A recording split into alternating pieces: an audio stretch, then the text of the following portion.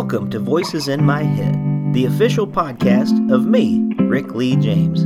I'm a recording artist, a singer, a songwriter, an author, a worship leader, and an ordained minister in the Church of the Nazarene.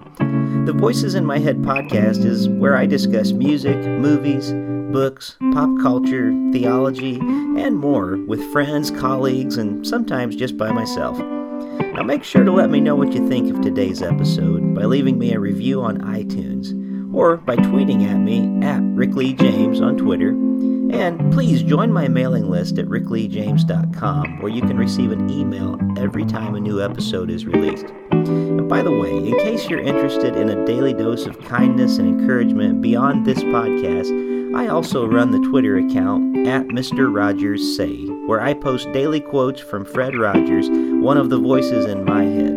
Well, I guess that's it for the intro, so sit back, relax, and listen to the latest episode of Voices in My Head. Hey friends, Rick Lee James here. Welcome back to Voices in My Head. I'm so glad to be with you again. I've been on a bit of a hiatus because I have been spending my summer in a very busy way working as an intern, as a chaplain at Kettering Health in Kettering, Ohio. And this is actually tying into today's episode. It's actually a friend of mine's show that I asked if I could release on my feed as well. His name is Chris Marchand, and he has a wonderful show called Post-Consumer Reports, and he too has been a chaplain in the past. So we talk about some of my work as a chaplain and my new song, As I Walk These Halls, which is about the work of chaplaincy. So I hope that you'll enjoy today's show. I hope that you'll also subscribe to his feed, to his podcast, Post-Consumer Reports. It's always an honor to get to share with him. He's a great podcast host, a great author, and he's been on this show before. So I hope that you'll check out more about him. Please subscribe to his show. This will give you a taste of what his programs are like, and he's really a great guy, and I so appreciate the opportunity to be able to share not only about my new song on his show, but also about my work in the chaplaincy, and I hope it will be enlightening to you if you've ever wondered, what do chaplains do? And so that's today's episode of Voices in My Head is actually an episode of his show, Post-Consumer Reports. Just to let you know, though, my plan is to come back and be doing regular podcasts. I'm recording several interviews this coming week, and hopefully we'll get back on track here doing a weekly podcast. So I guess that's it for now. Enjoy the episode. Thank you for listening to Voices in My Head, and thank you for listening to my friend Chris's show, Post-Consumer Reports.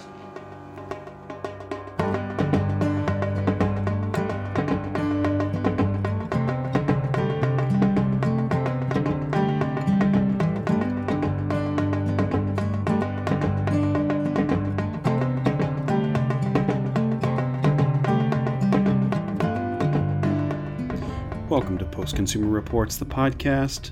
My name is Chris Marchand. Welcome to you. This is my podcast, Post-Consumer Reports. This is episode number 92 with an interview, or really it's more of a long conversation with a former guest, Rick Lee James. Rick Lee James is a musician, a church music leader, worship leader, also a chaplain in training. And you might be thinking, a chaplain in training, why would I even bring that up? I mean, is that relevant? Well, it just so happens that today's conversation is surrounding his new song called As I Walk These Halls. And it's a work, it's a piece, it's a song that he composed as he found inspiration, as his heart was drawn to the training that he is currently in as a chaplain. And he contacted me a few weeks ago and said, hey, would you be interested in doing an interview as I'm releasing this song out into the world? And here's what I really like about this episode is that it's a companion piece. It's an unfolding, it's turning his song inside out, explaining it in a way that the 4-minute song can't quite do. And this is maybe point number one of my little opening monologue here, is that art itself speaks to us in ways that we can't quite explain. So like Rick's song, like the music itself speaks to us in ways that we can go on and on forever about it.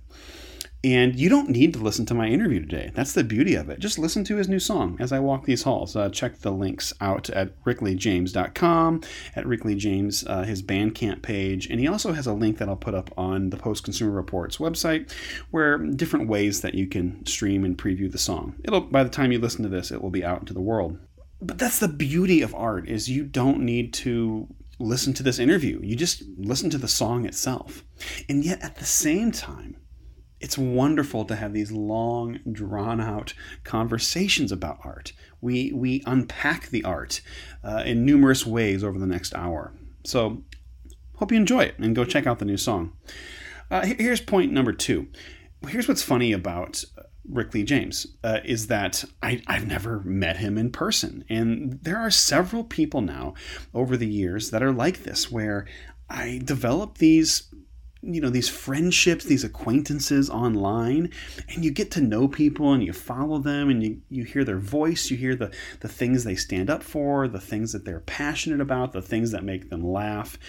And Rickley James is one of those people. I've developed this online relationship with him, friendship, and I just appreciate his presence. I appreciate his footprint in the world and the influence that he has on others. He has a Mr. Rogers podcast and a Mr. Rogers Twitter account, and he also has his own podcast, Voices in My Head, that I've been a guest on twice. So he's been gracious enough to have me on his podcast, and he's been on my podcast, as well as the Rich Mullins podcast, Between the Songs, that I do.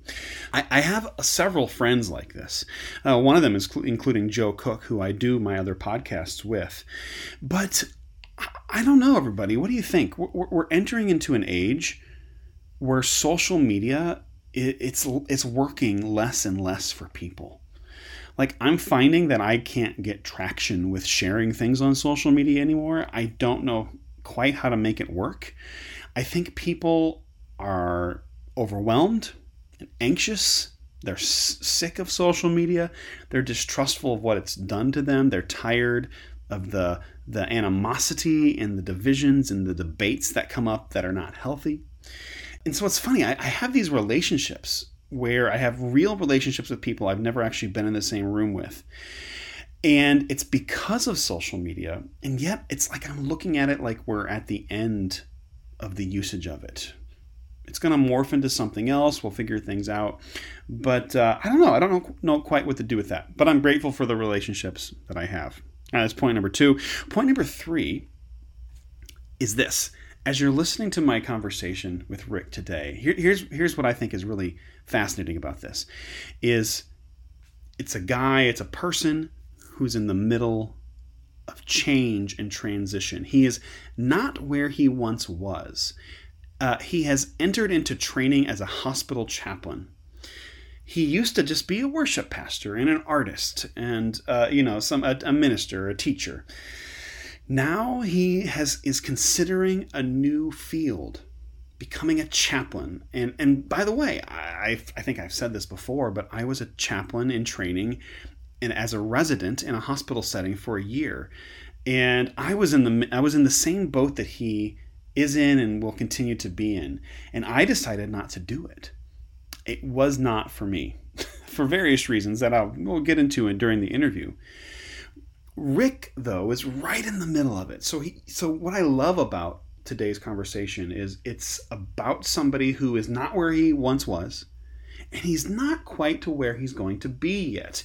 He's in this great, year-long transition of his life, of discernment, of new experiences, of being challenged in the midst of training. And then last point that relates to all this is he's an artist. And so that's what our conversation is about today. This understanding of like the fact that I'm actually curious about this. Even my last interview with Joel Hang Hartsey is about what do we artists do when we have our other careers and we have our other pursuits. And so this conversation is about this convergence of our artistic pursuits with these other things that we end up doing. Most of us can't just sit at home and make our art every day. We have to do something else. Myself, I have been a pastor, and I'm currently doing a lot of teaching. I teach for an online academy.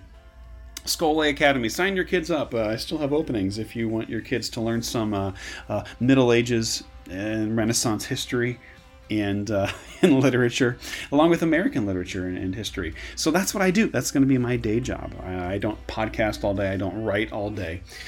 Well, anyway, hope you enjoyed this conversation with Rick Lee James about his new song, As I Walk These Halls. Check the song out, and I hope you enjoy our conversation.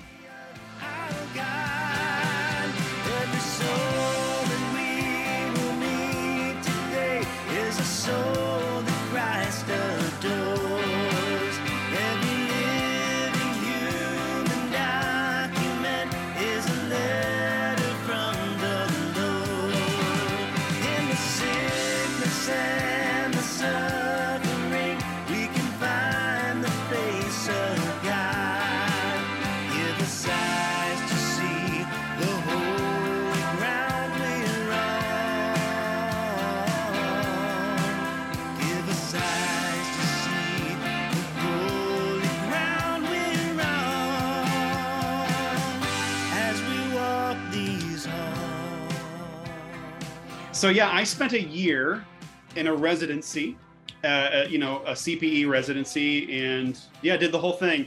It was a full-time job in that sense. And so what I'm curious about is what you've been doing. Like, what does it look like for you right now? And then I know you're going to jump into the residency. So maybe the first question is explain what you've been doing the past few months here, or the past year. All right. Sure.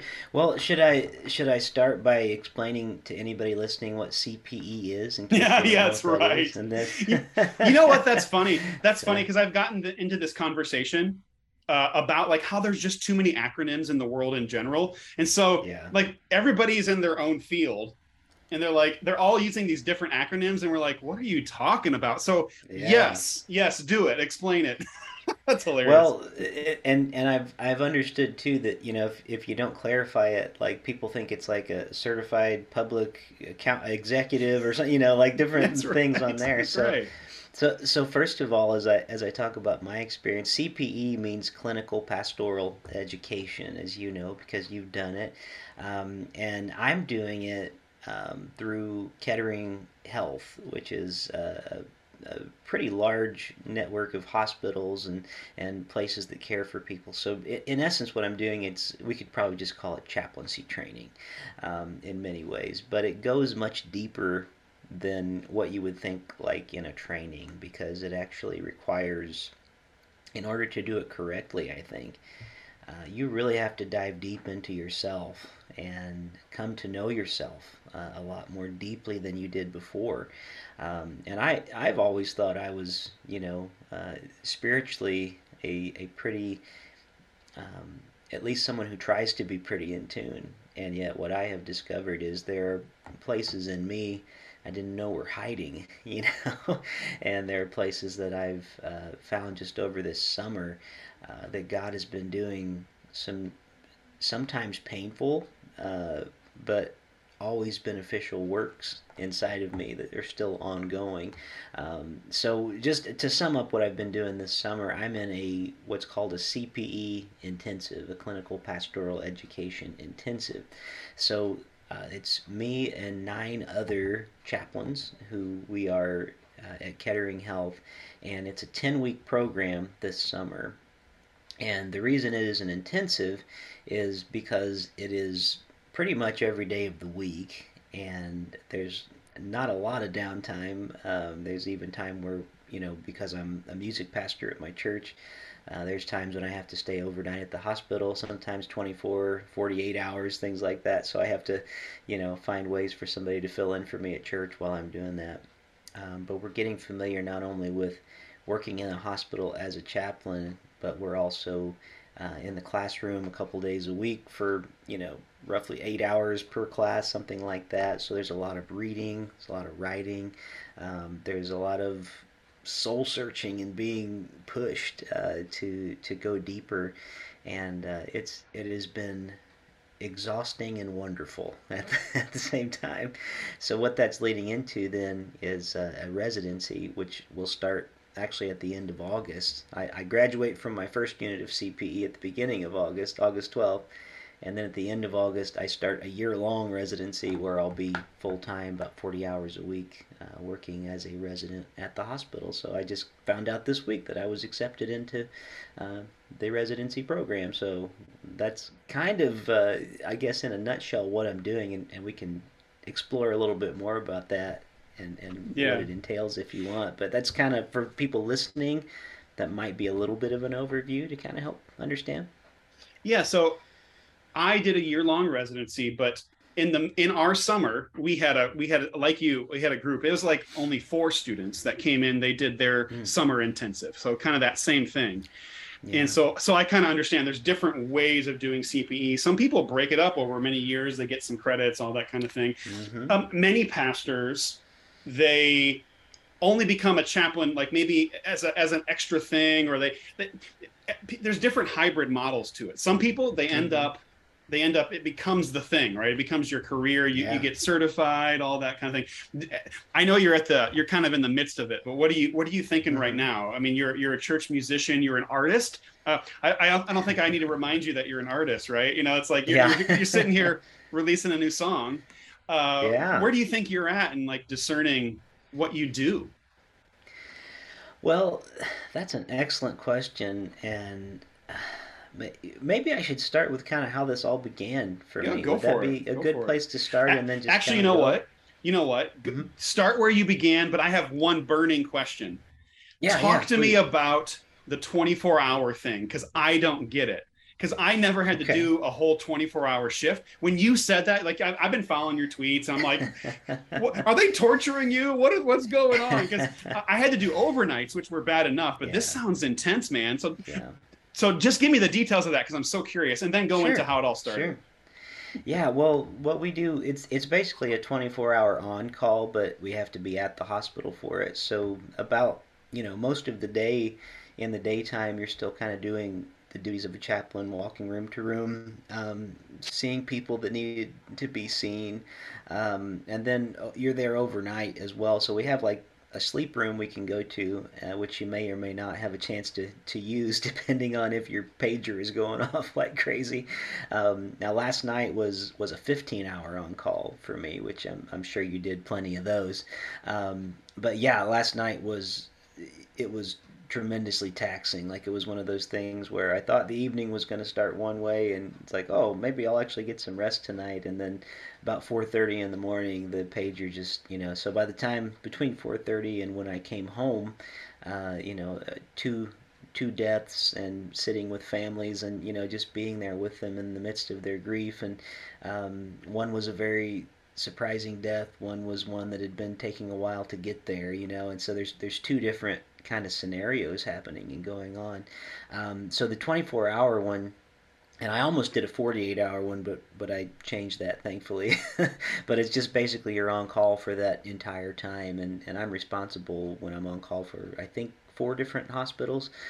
So if somebody needs something, you're it. So you kind of have to Oh, be ready to go whenever it's there. So and you okay. have to So respond to each call within 20 minutes. And I live almost an hour away, so I have no other choice but to be like at the hospital. So I don't like this. I don't. yeah.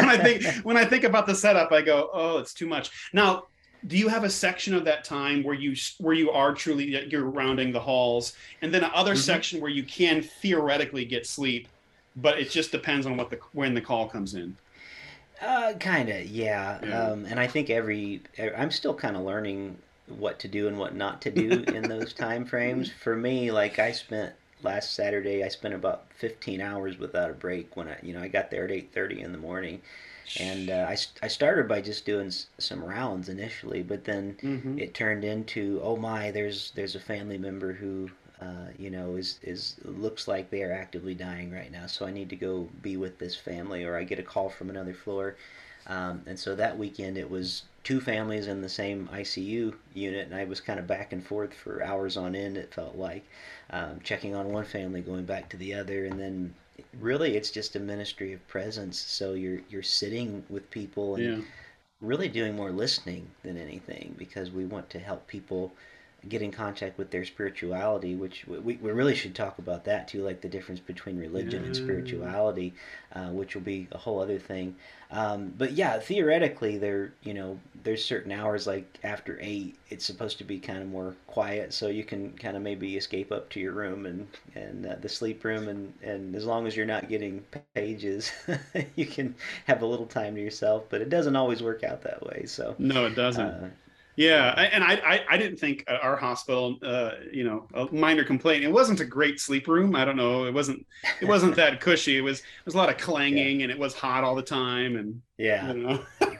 Well, you know, thankfully, ours has just been remodeled. Like in the midst of my doing my CPE, it's been being remodeled actually, and it's nice. gone from being just kind of a almost rustic sleep room where they were, still like literally painting the walls and putting carpet on the floor and things like that. Yeah.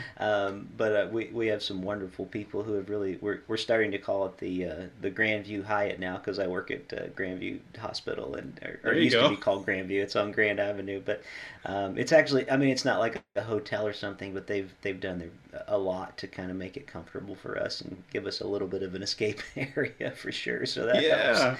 Well, that's But nice. Yeah. So go into it. Go into how this started for you. yeah, well, and maybe I can kind of tell the journey. I'll try to tell it as succinctly as possible and lead into where this new song comes from because I am still doing an artist. So if any of your listeners have heard me before, and maybe they have, maybe they haven't, if they've listened to some of the past episodes, but I've been recording music for some time now and traveling, doing concerts and things. And last summer, 2021, I opened up an email, and in that email, I don't know why I was subscribed to it or if it was spam or what it was, but in this email, there was something about jobs available, and it said chaplaincy, chaplains being looked for. I still don't know how I got on the list. I don't know what it was from. I think I deleted the email and was like, huh, oh well, uh, spam. But for some reason, that word chaplaincy, which I had never even pondered before, it would not leave my brain. And I was like laying awake at night and I just kept thinking chaplaincy, chaplaincy, chaplaincy. And why am I thinking chaplaincy? This is weird. And I thought like medical chaplaincy was all my mind went to. I've got plenty of friends who are military chaplains. I even have some friends who are corporate chaplains, but for my mind, it was medical. I didn't know why or quite understand. So I started talking to my wife as I would pray, and I'd say, I don't know why, but I think I'm supposed to look into chaplaincy for some reason. I don't know why. I don't even know what that entails, but I feel like in order to be obedient, I ought to at least look into what it is. So I called my friend David Dalt, who teaches at Loyola University. And the reason I called him was because when I did a search online for chaplaincy, Loyola University was like the first search result that came up for a place that does a master's degree where you can get it specifically for chaplaincy.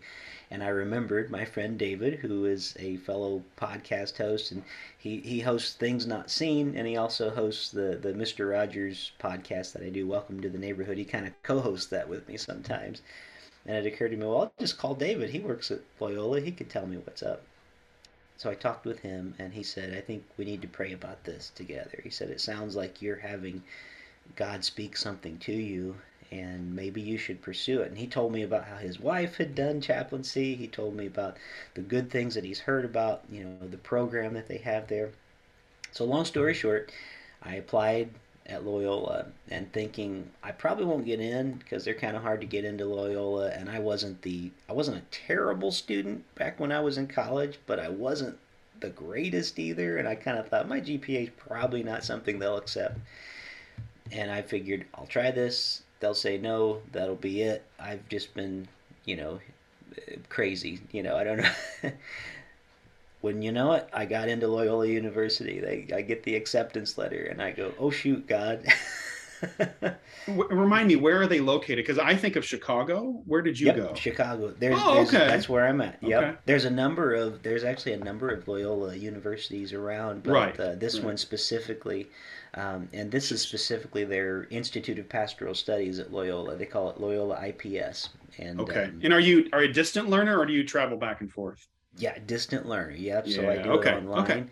So we gather kind of like we're doing now over Zoom, but we do it with a class. So we do all the papers and things and reading. And I was so nervous when I started. Like, I did not want to go back to school. It had been at least 20 years since I was a college student. I was feeling pretty good about, my doing music as a career and doing music pastor on the weekends, things like that. And I was so anxious. I was like in tears before my first class at Loyola. I was sitting in this very room where I'm sitting now, thinking, God, you're going to have to help me. I have such anxiety. And I don't even get anxiety that much, but I was scared. I mean, really scared. Probably sounds silly to some people to think that, but I was. And from my first class, Peter Jones, who is the dean there in that department, and he was my teacher for one of my first classes, he spoke and he said, as we begin, he said, the main thing that we're doing here is we want to help you discern what it is that God is doing in your life and where He is taking you. And he said, I know some of you are here because you don't know even what that is right now, but we're here to help you find that. And he put me so at ease. I mean, he said that to the whole class, but it felt like he was speaking straight to me because to quote Rich Mullins, I have quoted Rich Mullins again and again and again with Hard to Get, with the line that says, I'm lost enough to let myself be led. And that's truly how it felt. I just felt completely lost, not knowing where I was going, except I was trying to follow God on this journey. And I don't mean like lost, bound for hell. I meant just like lost, like Abraham. I don't know where you're sending me, God, but I have Right. to go. So I did a year of classes, and they told me I needed to apply for this thing called CPE, which I had no idea what it was. And so I did, and I got into the CPE program, which started this summer, which means, as we talked about, clinical pastoral education. And as I started the internship program, I thought, well, this will be a rough summer. It'll be 10 weeks, and I'll lose my entire summer, but then I'll get back and finish my degree at Loyola. And then I was told while I was in the summer intensive, said they said you really should try out for the residency program because I knew I needed another year at least of CPE to graduate anyway. Um, and they told me when I started, either you're gonna hate this at the end of summer and never want to do it again, or it'll be something that you can't get out of your system and you really need to go back and, and do more. And I thought, I don't know if I can skip a year of classes at Loyola because I won't have my degree yet. And they said, well, talk to your school, see what happens. So I talked to my school, and they said, absolutely, if you get in the residency program, it's really hard to get into residency programs. And some of our students finish all their classes and then they can't get into residency programs to finish their degree. So this is part of your schooling too. So if you get in, take it. So I applied, and then I found out last week that I was accepted. And so I'm in the residency program now where I will be working as a chaplain for the next year starting at the end of August. So it'll go August to August. So I know I'm talking a ton, but let me get to the artist thing. I've been asking that exact question. Where do I see myself now? Because this summer, I mean, I've done one concert, but I pretty much said I can't do anything else. Even that was Yeah. stretching it for me. I had to travel. But while I was away doing that concert, I wrote this song that's coming out as a single now, and I didn't expect that was going to happen. And then I recorded it at home. It all came together, and it sounds like it basically sums up the process of CPE into a song. Basically, is what I feel like, and that's what my instructors. I shared it with the class. I wanted to do it as kind of a gift for my fellow classmates, and now the instructors have asked if they can use it in CPE training courses and things because they feel like it sums up kind of what the mission of CPE is together. And I was like, oh my goodness, what an honor. So I know that like Andrews University, they're going to be using it. And I know some of the CPE programs around in Kansas City and different areas have already kind of let me know, yeah, hey, we're going to be using your song, and so it's a whole other kind of avenue now. I'm like, I've never thought of having music through the medical community, but I've even played the song for like a nurse in my church, and she said, "This reminds me of what I do as a nurse. I always feel like I'm walking these halls looking for Jesus as I walk through and serve these patients and things." So I don't know. Again, I still feel a little bit lost in the process. Like I'm not sure where God's leading, but it's at the same time I feel like I'm being born again again. Like there's something new that is being birthed in my heart that is changing in me, and I don't know where God's taking me, but I'm so grateful for the experience. Well, let's talk a little bit. I'm curious on the convergence of this new thing you're doing with the art. So let's go there first, and then I want to actually, talk about some of the aspects of chaplaincy and what does it mean, like that whole difference between religion and spirituality, all that. I'm actually fascinated by that. There's a lot of tension in there for me about that. I'd like to explore that with you. But Yeah, here's sure. my question. This is the Post Consumer Reports. I like to talk about art and faith, right? So Uh like huh. like how do they come together?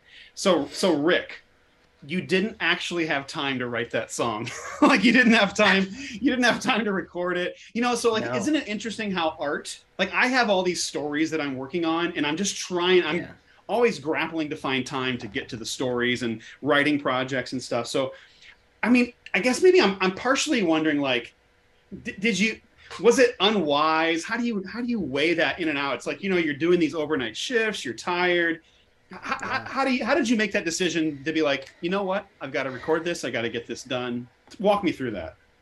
Okay. Well, honestly, it happened for me. It started on while I was on an overnight shift.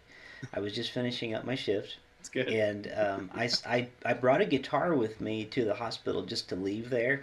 A friend had gifted me this guitar a few years ago, and it's not the best guitar, but it's not the worst. But it was one I felt like I'd be comfortable leaving in a hospital, and I knew some of my fellow chaplains actually played guitar too, and it was something I thought, well, maybe this would be just a nice outlet, if they have a few down minutes and they need to play some music. So I told everybody, I'm gonna leave this guitar here in our office. So if any of you need it for a patient or if you just want to play, use it. So at the end of one of my overnight shifts, I think it was my very first overnight shift actually. I just sat down with my guitar, just tired, waiting on my shift to end. I had maybe 30 minutes or something, and I was waiting on the other chaplains to get there. And I just started kind of strumming out the bones of what this song would become, just kind of, just kind of I don't know how else to describe it. It's like double stops on a guitar is what I was doing. And I just kind of started thinking, kind of digging, how this is sounding. And the song is called As I Walk These Halls. And I just started kind of humming out some music to it, and then as I walk these halls, I thought that might be kind of a good hook for a chorus. And so I recorded on my phone like 15 seconds of just like an idea. And I thought maybe one day when this is all over, I'll go back to it. And then next thing I knew, I went upstate in Ohio, about 3 hours away from where I live, to do this concert that I had already told them I would do. And I got there, and they put me up in a nice little inn, and I just couldn't get it out of my mind overnight. So it was literally up during the night when I should have been sleeping or reading or writing a paper or something, and I couldn't get the song to stop, and I just started writing down things. And I don't know, in about 2 hours, which is not characteristic for me, it usually takes a lot longer to write a song. By the time I had about 2 hours of work on it, I basically had the song written, and I recorded it. And I was trying to record it softly so I wouldn't wake up, because it was kind of a little almost like bed and breakfast. So there's people in other rooms and down below, and the walls weren't thick. So Yeah, Rick Lee James wailing in the middle of the night at a cute little yeah. bed and breakfast. You need to hear my new song. That's right. That's right. Getting kicked out of the bed and breakfast for That wasn't the yeah. It plan. was Yeah, so yeah, let's keep no, it that quiet wasn't here. it. No, it was no. It went well, but I was being as quiet as I could be when Yeah. I recorded it. So yeah, and I recorded it and I played it for my wife, and I actually shared it with a couple other chaplains, just this rough demo, and they were like, "Wow, that really like kind of sums up what we're doing here. And I thought, well, if I have time, I'll try to record a little bit of this. And it takes me forever to record stuff. I have a studio in my home here, but it just takes time, and especially when you're doing it all yourself. And I just started recording it at night whenever I was home, and I wasn't doing it overnight after everybody went to bed. And I would just spend a little bit of time here, a little bit of time there. Within about a week, I had it recorded, and I mean, I played all the instruments, sang all the parts, everything except drums because I'm not really a drummer, and I had a friend record some drums on it. But yeah, it just happened. It was kind of inside of me, and I needed to get it out. And it actually, to me, sonically, it's like one of the best sounding songs I feel like I've ever recorded. And the message of it, I think, hits so well with what I was trying to say, but I feel like it could work in a lot of different contexts. So the artist side of me, I was, again, I think, just trying to be obedient to what I was hearing, because it's not like you just have a lump of clay and then it appears. You do have to kind of work at it and get it to form. But for me, it felt like another confirmation that what I was doing was the right thing, because I thought there's been a few times in my life where ministry has happened, and I thought, am I supposed to give up music to do this new thing? And it almost felt like a confirmation for me, like, no, you're not supposed to give it up. This is supposed to be sort of in addition to, and maybe I'm even going to use it in the midst of what you're doing type thing. So I, I think we should be careful as artists to go like, I'll do this, but I won't do that. And Yeah. I'll go this far, but I won't do this other thing. Because it could be that we're saying, in the midst of what God might be birthing in us, we might say to God, no, I'm not going to do that. When God's saying, oh no, this is going to take you to a whole new place that you've never been with me and with the people around you. And so that's kind of my experience. So I hope that maybe answers the question Yeah, a little bit. it is. And I mean, maybe what I'm thinking is, you could have done an acoustic version and that could have been enough, right? That could have sufficed. But Yeah. something in you drove you a little bit further. And like, no, I'm gonna do this. One of the things that maybe one of the ways I would characteristically call some of your music is kind of like Mm-hmm. roots rock, maybe a little Mm-hmm. bit. I Yeah. mean, some of your stuff reminds me a little bit of Tom Petty, but that's Mm-hmm. my realm of things, right? So I don't know what Sure. you might. I interviewed you before, but I can't remember all your other influences. Yeah. But maybe there's an acoustic demo version of this. But you went in, man. You went for the Yeah. full studio stuff. So that's cool. It's Yeah. just cool. Yeah, in fact, I kind of thought it was just going to be a little acoustic thing too, and then it ended up being like almost, it's like there's like four different electric guitar parts, there's an organ, there's bass, and then I just put a very simple strummed acoustic in the background. You could hardly even notice it when it's there. And I thought, what in the world, which Yeah. that's the other part of it that kind of felt almost, I'm not going to say miraculous, but it was amazing how it came together, because when you're working with different guitar tones and things and trying to get it just right, it doesn't always go as planned when you go in. Matter of fact, I had spent, I don't know, months and months working on another song that was pretty much electric guitar, kind of rock driven, and I still haven't gotten it together like the way I want it, and I would never release it in the form it is right now. Okay. So the fact that the writing of the song took place over a couple of hours, and then within a week I was able to record it and get it mastered, and then even have a drummer. Like, this is another part of it which was interesting. The engineer for this project at Paraphonic Recordings, um, his wife was just about to have a baby, and it was going to be any day, and he was like, well, if we don't do it right now, like, the baby's gonna be here. So that was even kind of a driving factor. Like, there's just been no time to do this at all, and yet somehow it got done. So I'm thanking God for all the help that happened, that was not of me. I just felt like there was, honestly, it felt like divine intervention helping things to happen that I couldn't have orchestrated. So I'm grateful for that. And that's not to say that I think this song is like a divine gift to the world or something, that it's going to change, whatever. But for me, it was just sort of, again, confirmation in my life that God was doing something and working in me. I think God shows up in those small things. So even if it's just you and me and your podcast listeners who hear the song, it's still a confirmation for me that God was working in my life at the moment. Walking through the doorways, moving down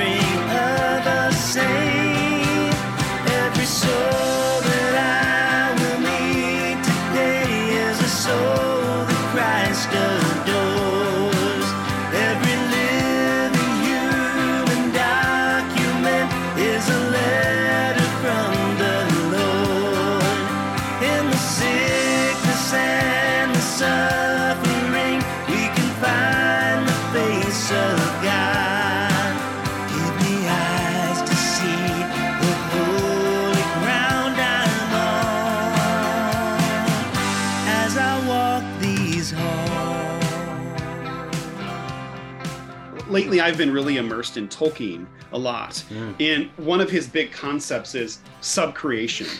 So we are put on Earth to be sub-creators. And all I mean to say is it is our job to bring things forth into the world, to create more beauty, more meaning, to make connections with people. So, I mean, on one hand, yeah, there's that danger of saying, I received this from God and now you have to listen to it or whatever. I mean, yeah, there's a danger to that. But there's the other thing over here, which is like, we've been given this holy task, but all of us have. Even if it's just like, you know what, I built a beautiful home for my family. Well, that's a form of subcreation, you know? So I don't know, like, you know, the song, you worked at your craft. Now it's up to us to, you know, engage with it. So you've given the gift to the world, you know? Yeah. Well, I hope it's received as a gift. Yeah, that's a good way to put it, though. Yeah, the sub creators. I love that, and I love Tolkien too. Yeah, there you go. Yeah. I have another quick question about the artistic side of your life. You've put out a couple of singles since your last album, Thunder. Is that correct? And so, and I know it's like, I mean, we're living life. It's tough. And so what are you thinking on that end, in the sense of, are you chipping away at another album eventually? But this next year of your life, you're going to be taken up with CPE and chaplaincy. Yeah. And what are you thinking about that? Yeah, I'm kind of thinking I'll keep probably releasing music kind of like this, maybe a song at a time rather than an album. And partially because I'm finding too, even now when I play concerts, where it used to be that I would sell like a ton of CDs whenever I would finish a concert. And by tons, I don't mean like hundreds or a literal ton. I just mean there would be several, you know, that you would sell, and it was worthwhile having CDs, you know, on the table. I found that now I still sell a few, but more often than not, people come up to me and say, "This is on Spotify, right?" Or "This is on iTunes," or you know, Apple, and I'll go, "Yeah," and they say, "Okay, I'll listen to it there," you know, and I'm even finding you can really snarkily say, if you want, you can just give me a dime right now if you wanted to. Yeah, exactly. Yeah, exactly. That's right. Yeah, I have this, you know, kind of love-hate relationship with streaming services, because on the one hand, you know, if I just sell an album to you, it's $10. But if you stream it and keep streaming it, you know, I keep getting, you know, money perpetually. So I might get $10 a month for a while, you know, like things like that. So I have, there's this whole other side. The downside of it is, like the last album I did, Thunder, I've got all these albums that I haven't sold, and partially because of the pandemic and not being able to travel, and so there's like all these brand new fresh, you know, vinyls and CDs, and they're just gonna probably sit there forever, you know, like that, because I only sell them when I go out on the road, which is less than less. Occasionally people buy them from the website, but almost exclusively people are streaming, so I have, you know, more streaming audience, I think, I do than what I actually do in concert anymore. So I think just right now anyway, it makes more sense, and I'm probably having a little bit more fun doing it this way, just kind of maybe do a song at a time. After the lies you said were true, the compromise you waved on through, I know you're wishing for something new, but the ancient roads are calling you. Yeah, the same old love is crying out to you, saying, where there is hatred, let us love. Where there is doubt, let us trust. Where there is cursing, let us bless. Let us bravely walk through the shadow of death. Shine a light in the darkness. We're almost back in the era again, like it used to be when they put out vinyl singles, you know, back in, what was it, the 50s or whenever, and there's an A song, A side and a B side, you know, and those are the two songs you initially get until an album comes together. So it almost feels like we're in that age of, you know, you can just do a single and that's fine. People listen to that single, and how often do people buy the album for the one song anyway, you know? So to me it feels a little bit more fresh to keep putting it out when it's fresh with you, and when you're doing it. Like this one, being able to write it and release it within a month, you know, is kind of like unheard of if you were doing an album, because it takes so much time to get all of it together. And so we'll just see. That's probably my plan right now, though, unless I mean, unless someplace like Lifeway contacted me again and was like, "Hey, we want to do another album, and we'll do," but that's probably not going to happen this next year. So I'll just do it as I have time and see what God opens up in the middle of what I'm doing, I guess. Man, So, that's that's a remarkably good answer. I mean that to say it's just like the way that artists, all of us, we have to navigate moment by moment, kind of just like, yeah. okay, well, what's the pathway now type of Hmm. question. So all right, let's talk about chaplaincy by kind of talking about the song in itself. Now, again, I Okay. don't have all the lyrics in my head, but boy, do I get like your fellow classmates, your people. It's like, hey, this really Hmm. defines what we're doing. So Yeah. maybe here's my first question that really is kind of a lead in to the whole religion versus spirituality thing.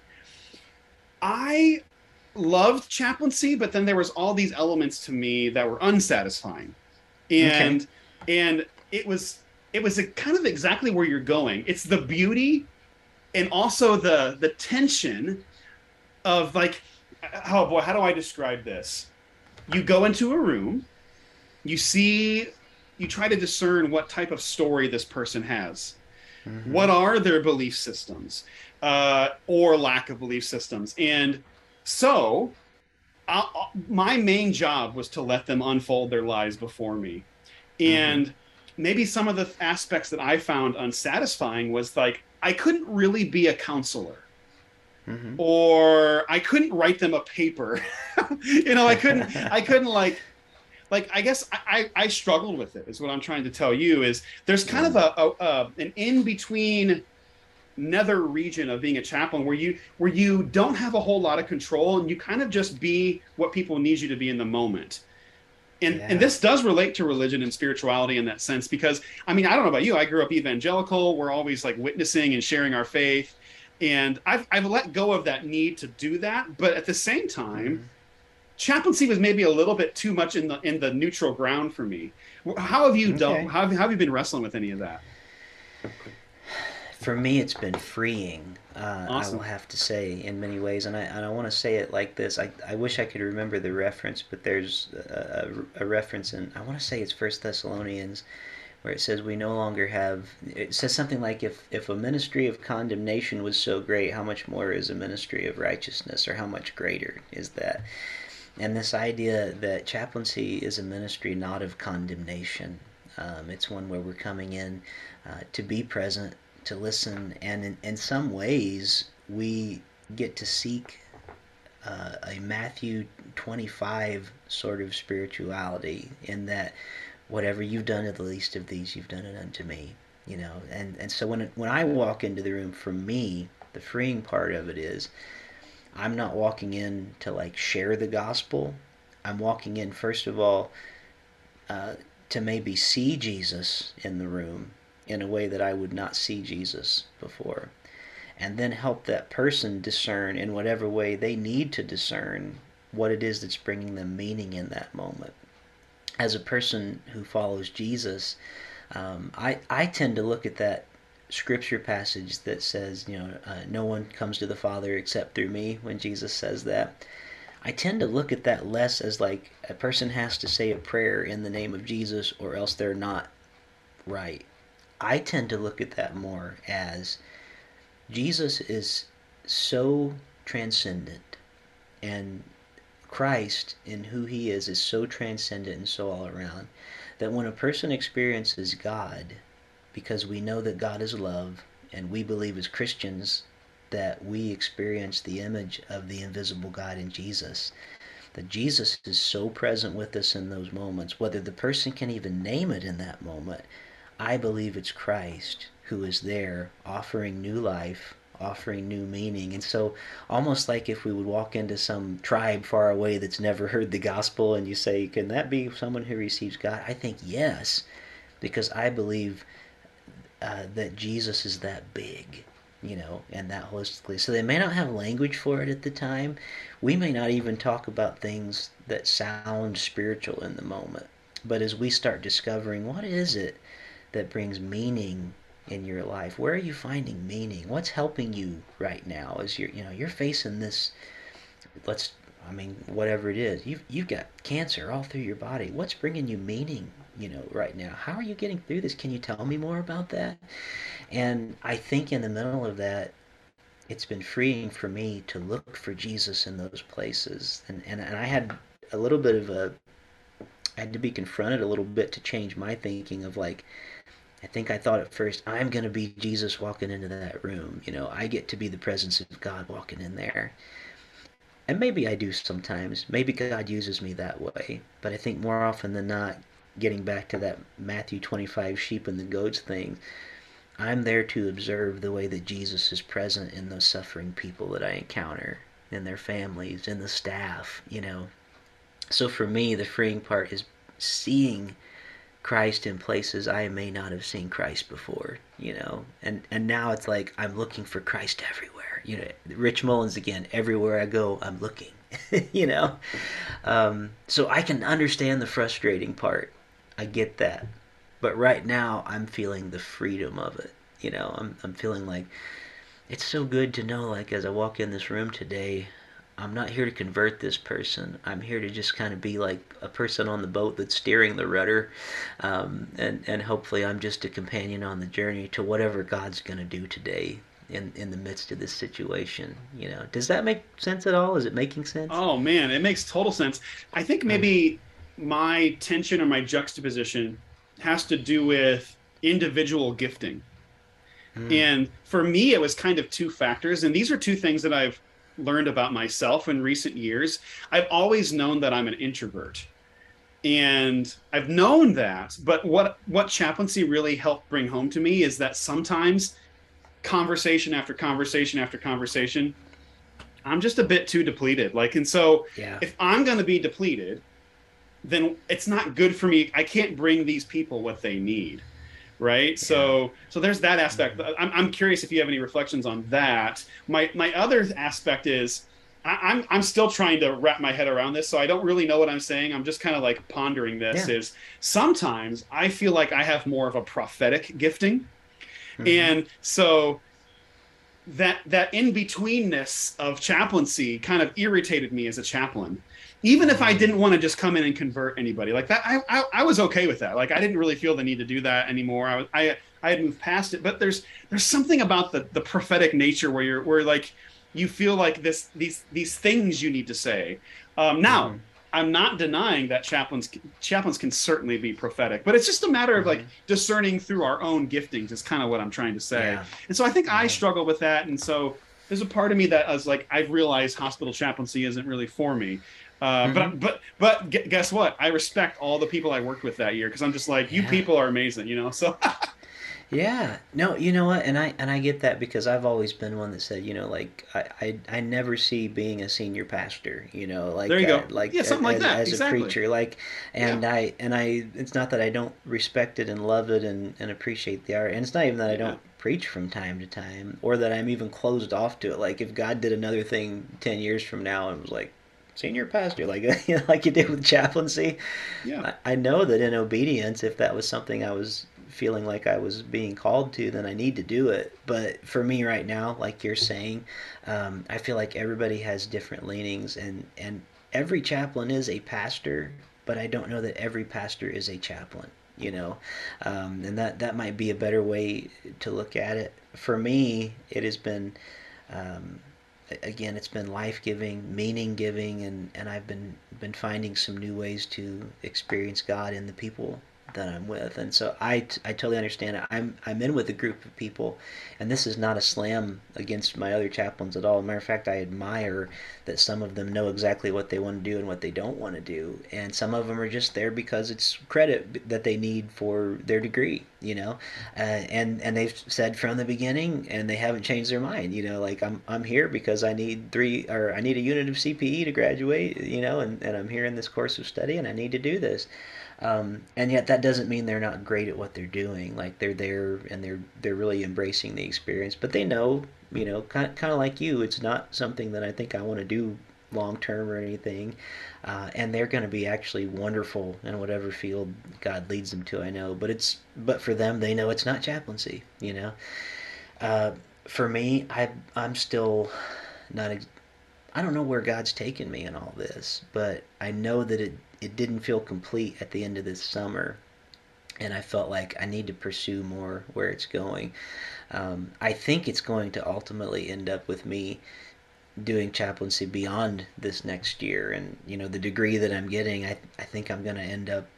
I mean, who knows what aspect? I'm finding that there are so many areas of chaplaincy you can be a part of, but I never realized the richness that could be there, and even the creativity that could be unlocked, and even the moments of finding God in new ways. I feel like this is the best ministry I've done in 20 years, honestly, and it feels so good. And it doesn't mean it's not hard. And I don't remember if I mentioned it like when we started today, but this morning started out with a 4:30 a.m. my pager went off, and I was bleary eyed, and I'm like, I can't even think right now. I'm so tired.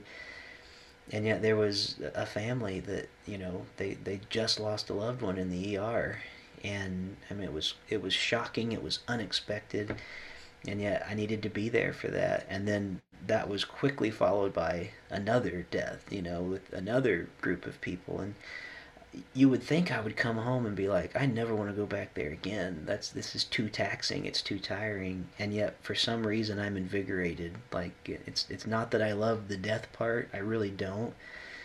But my goodness, what an honor to be able to walk with these families in this time, and to be that person that gets to be there. And the side of me that does want to say, like, there are those moments when I do feel like I get to be God's sort of presence in the room. And in those moments, like sometimes as I look for people in the hospital beds, it does work the other way sometimes too, where I think I get to be what they need, hopefully, in that moment. And sometimes it's like this. There have been times where a family has no religious leanings at all, okay? And I've walked in the room and they've lost a loved one, and they were so angry. I mean ready to, like, sometimes they probably want to just punch me in the face, and honestly we'd probably both feel better if they did, it'd probably help them, and I'd feel like, okay, at least I did something here. But there are times, I think, and I've seen this once or twice, where I needed to be for them, uh, to show them that, like, God can take it. If you need to yell at me and scream at me right now, and I need to be God's person in the room for that, like, let that come at me, in that moment. And I've seen it at times where that happens initially, and that opens them up to be softened later, because in that moment, I mean, where else can we go in those times of crisis? Sometimes we're scared to let all that fury out at God, and yet if we can be sort of that person that's there even to receive that anger on that end, like I didn't know what to do with that at first. Now I understand, like, oh, maybe that's my place here with that. I get to help this person do that. And I won't go into tons of details because we're not allowed to do that anyway, but I have seen beautiful moments birthed of that in people's lives, where they might look back in 10 years and go, you know what? Where that day that was the darkest day of my life, where I lost my dad as a child, I look back now and I see that hospital and the way that they were there and loved me, and it wasn't all bad memories. I'm looking back and I'm seeing maybe that was the first time I experienced Jesus in my life. Was that day, 10 years back. Maybe they're going into the CPE program themselves 20 years from now, and they're going, you know what, I'm here today because somebody stepped in and said, I love you, and I'm so sorry. Sorry, I'm getting a little emotional. Um, It's okay. but in the midst of it all, like, you know, God's working in those places, and I think when we talk about, like, when we find God in the suffering, when He promises He'll be revealed there, whew, like, it's real. We do find Jesus in those places, or maybe He finds us. Maybe that's the more accurate way of putting it. But Mm-hmm. sorry, I'm getting choked up a bit, but Well, it's a that's good choke up. okay. Yeah. So. Yeah. You know what? Let's, you are getting choked up. So like, I want to do a little bit of reflection as we, come in here to close Sure. about what this process does for us when we're Mm-hmm. going through it. So here's my example. I had this moment during my chaplain residency where there was this conflict. There was a misunderstanding and there was a conflict between myself and some other chaplains. It created a situation and it had to be resolved. And my CPE instructor, he sat me down at one point, and it was fine. Like it wasn't just me being upset or anything. It was a whole thing that we all together needed to deal with. But my instructor, he sat me down and he said, "Hey, do you think you're an anxious person?" Hmm. And I said, and in my brain, my first reaction is like, "No, what are you talking about?" and and so that was a moment for me of a way of, like, CPE allowed me to see myself and go, oh, I've been anxious the whole time. I've been carrying these things with me, not just during CPE, but when I say the whole time, like my whole life. And it's caused me to do, like, I am still like, it's opened up these things about my own life and ministry and just dealing with people, like leadership, church leadership, business, whatever it happens to be. Like I see the world differently now because every time something happens, I'm thinking, like, what is going on internally and why am I reacting the way that I'm reacting? And so Mm-hmm. the process hasn't stopped, right? So Yeah. it's still happening every time. Like, now when I think about anxiety, I laugh because I go, yep, I'm an anxious person. Okay, what do I do about it? Like, okay, what's my step today regarding me being Yeah. anxious? And that's just one sliver, right? Anxiety, Mm-hmm. but there's other parts too, right? So I'm curious, Yeah. give us a glimpse right now of how this is shifting you and opening you up. Well, I'm coming to understand that we all have anxieties, and it's not like anxiety is not a good or bad thing. It's just something we have, and sometimes it's higher than others, and sometimes it's lower, but it's always there, in some ways. So in some ways, like there's a good anxiety about sitting down with a podcast today, and like, oh, what's going to happen? We don't know exactly where it's going to take us, but hopefully it's someplace good that'll be used. Uh, for me, I think if I'm understanding your question, you're kind of asking where I am right now. Is that kind It's of? almost like, so yeah, you're out there doing this ministry, but then there's the Mm-hmm. work that's being done on you. Yeah. Like, so for example, one of my teachers, he would always talk, like, he would say, I would bring up something about my father, and Mm-hmm. he would be like, it sounds like your dad's walked into the room with us right now. And so Yeah. am I reading my father onto this patient that I'm with, right? So I'm Yeah. seeing an older Yeah. man, and then how does my relationship with my father reflect how I treat this patient? And so Yes. so those continual self process like, is there Yes. something along those lines? That What about you? Yeah. Yeah. Yeah. You do. You walk in and you see family members, you see friends, you see people, like they're not literally in the bed, but they're there, in the room with you in those times. I think for me, it's been, I'm grateful that I have instructors that have like enforced in us, like you need to have goals when you're doing this that you're working on. So for me, like my personal goal is first of all, like what do I need to discover? What gifts do I have that are not musical necessarily? Because I've relied on music for so long. I don't want to say a crutch, but kind of a crutch. Like I've for years labored under this what I think might be a delusion now. I even say that tentatively, but the delusion being that I'm probably not good at anything else. Like I don't have any other gifts. I can't, build a deck for you or paint your house or, I'm like, I mean, I could, but you wouldn't want it. Like it wouldn't be a gift to you. Um, but it's forced me, like for my personal goal, to look into like what are some actual giftings that you have, that God's working on you. And so I've discovered a few things about myself I didn't know. But then interpersonally, one of my goals has been, to become a more active and present listener. So I find that I've started to listen differently. I've started listening to my family differently. I've started realizing how much I'm not hearing. And for the longest time, how often has my wife said, "Are you even listening to me right now?" And the fact is, I needed to be more attentive, and I still need to learn how to be more attentive. But then there's this spiritual goal, this educational goal that's a theological goal, which is kind of deep in my heart as well as in my brain. For me right now has been, where is God in the suffering? Where are we finding God? And I've discovered, like, suffering isn't just what happens to a person. Like, we have these sources of suffering that, like, if a person has a leg amputated, they know the source of their suffering is, I've just had a loss. But what do we do with the suffering that we don't know what's causing it? Like, there's something in us psychologically, things that are hurting. Like, we don't know why we're suffering right now. I'm in such despair, and I don't understand why I'm in despair today. There's a suffering that's there. Sometimes it's self-inflicted and things.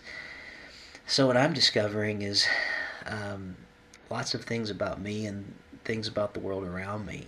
And I'm discovering that in suffering.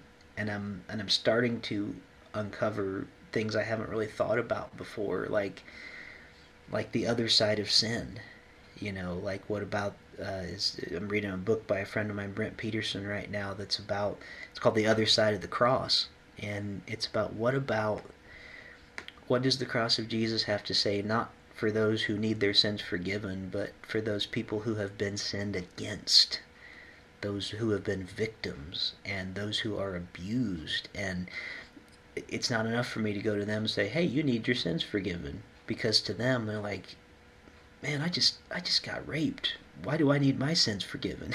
I was sinned against. The cross may have something to say to my abuser, but what's it say to me, the abused, in the midst of all that?" So for me, my heart and my brain are being unlocked to some uncomfortable places that are good to deal with, in those things. Like, what does atonement mean for those who have been abused and victimized? But I'm probably going way off of the initial question you asked, but it's where my brain and heart are right now. Right, yeah. And again, so I think the majority of the cases when we walk into a room with a patient is they are kind of the both and, meaning, like, they're going to be a little bit of that victim and they're going to be a little bit of that abuser, or what. And I don't really necessarily mean to say abuser, but they've carried with them their family relationships, and so they're holding a lot in tension. And so the chaplain is doing this balancing act, right, of being gracious to this person, giving them this opportunity to do a turn, or to open up their heart to God, whatever it happens to be, even just to love of their family, because you find people that are near death and they're not reconciled with their families, and anyway. So yes to all of that. Yeah. I resound with it, but I'm also seeing, like, all right, I understand why I'm not doing it. Because sometimes it was a lot for me to carry with me. My wife has had a lot of health issues over the years, and some health issues with our kids. And so sometimes, depending on where we're at in life, we're not always in a good place ourselves to be the care that people need. And so that's part of been my own self-discernment. Yeah, for sure. What I was going to say, maybe we can kind of close the conversation on this, if it's all right with you. I just want to make the distinction one more time too, so it's real clear to everybody about, like, the difference between spirituality and religion when we talk about that. Yeah. People think they're the same thing, but they're kind of like distant cousins, in some ways. Like, and to me, and what I'm learning, and this is something that I learned during this time, is our spirituality. We often think of it as, like, ooh, spirit, like, something almost otherworldly, and like, we have to sit and shut our eyes and chant and something, to get into a spiritual mind frame. But what I have discovered is what most people mean by spirituality is it's the place where they find meaning, and the place where meaning in their life, they may not realize it, but it's probably a divine place. It's probably a place that God is speaking to them, even if they don't realize it, acknowledge it. But it's something that for them really gives them life and meaning and help. So for some people, you're going to find like going outside. That's why some people say like, oh, nature is my sanctuary or something. For them, it probably is. Like if that's something that they really find meaning in and something unlocks for them there, they're going to go out and be like, whew, that's going to do more for them than an hour in church on Sunday morning. The difference being that for many people, the way that they will kind of live out their discipleship or their they'll live out that spirituality is something that they'll find in faith. So it might be that in Christianity they find a lot of real meaning behind that, and they'll find it in churches. But sometimes churches get in the way of our spirituality too sometimes, because it's like we come in and say, this is about a relationship between you and God, and they go, oh, cool, great, I find God so much in this. And then the church goes sometimes, well, no, you're not supposed to find God in that. You have to find him in this hymn book and in this, things like that and the other. So if that makes any sense at all. But I discovered, like, I had something hit me so hard last week.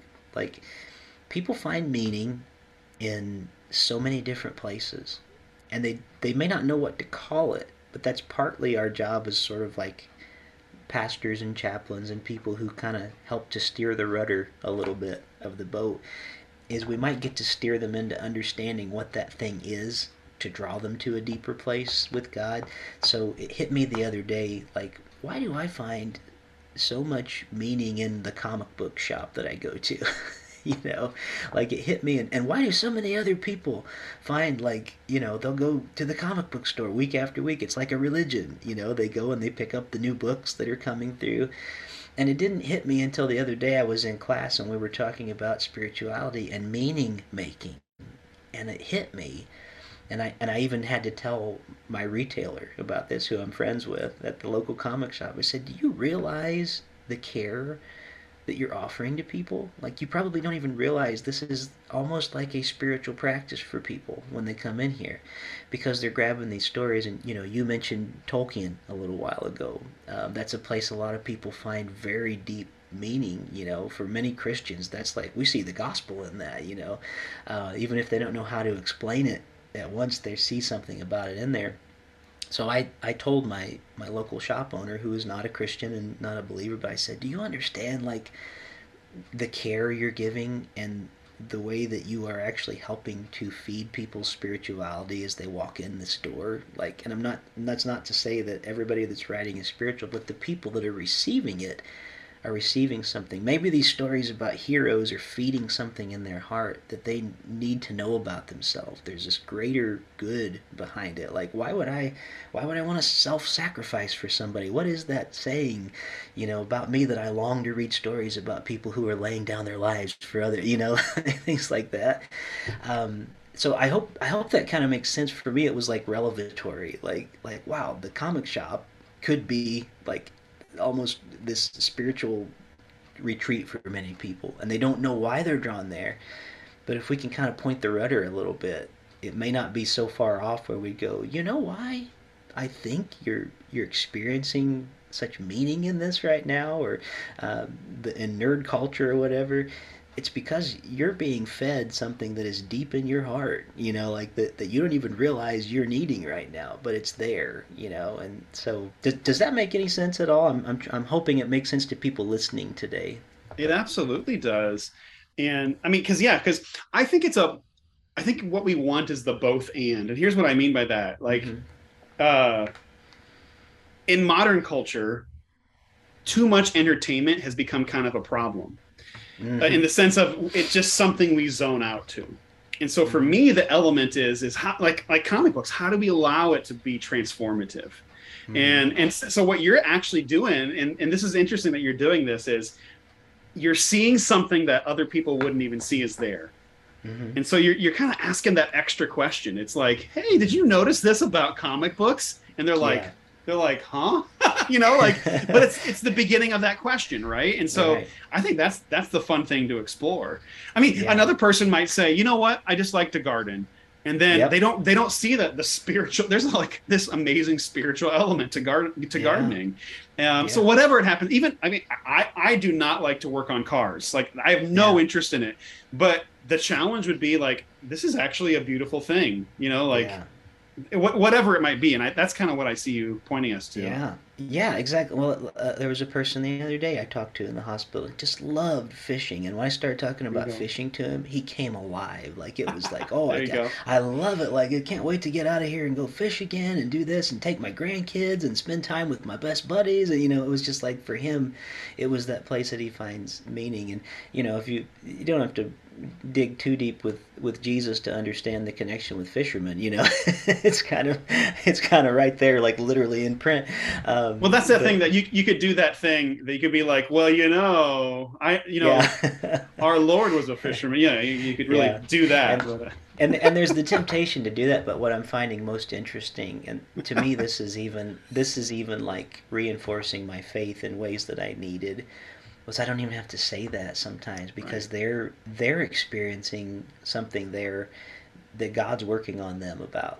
And sometimes all I'm doing is making the suggestion to where they can find this new meaning, and like, you know, I didn't know I needed a chaplain today, but I guess I did, you know, and now I'm, you know, maybe there's something more to this that I need to understand.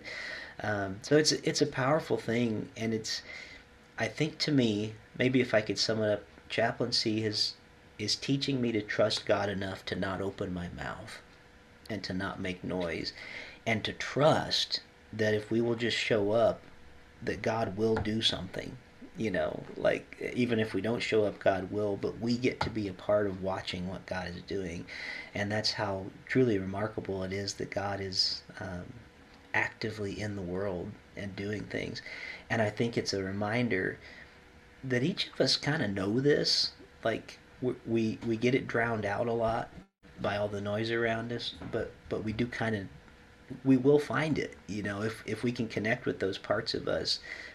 We can find those spiritual areas that are important and that are needed, and I think that God's speaking to us through. So but I, you know what, I probably ought to go here pretty soon. I don't want to end on a weird note today, but this has been a rich conversation for me, and you've even helped me to process some things today, and I really appreciate it. So you can turn this in for an assignment.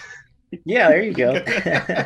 Rick, I appreciate your time and just your openness to be able to discuss these things, reflect on them, and thanks for the new song.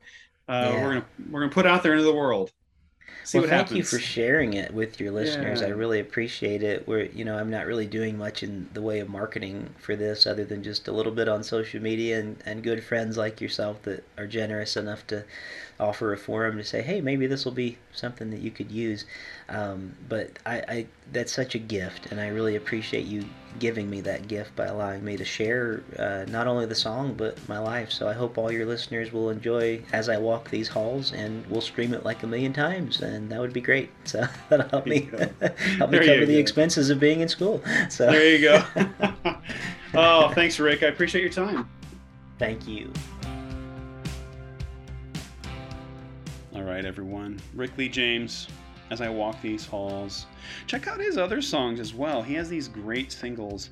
I particularly like his recent song, Shine a Light in the Darkness, which you can, I play an excerpt of during this podcast. So enjoy his songs. Enjoy his older album, Thunder. You know, hey, go buy that on vinyl.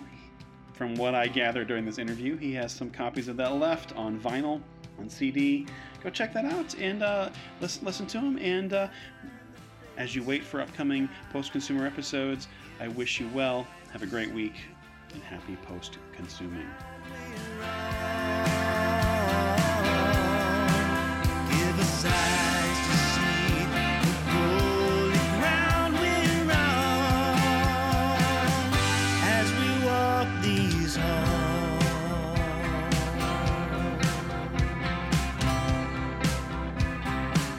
As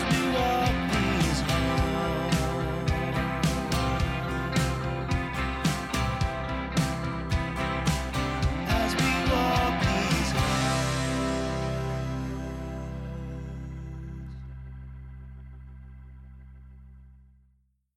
thank you for joining me here this week on Voices in My Head. I hope you'll visit me on my website at rickleejames.com, where you can find out more about me, get my music on vinyl and CD, follow my blog, and even schedule me for a concert or a speaking engagement. Better yet, even a book signing in your neighborhood. You can find all that and more at rickleejames.com. Also, it would mean a great deal to me if you could write a review of this podcast on iTunes. The more positive reviews that we receive, the more visible this podcast will be online. And now for the benediction. May the God of hope fill you with all joy and peace in believing, so that by the power of the Holy Spirit you may abound in hope.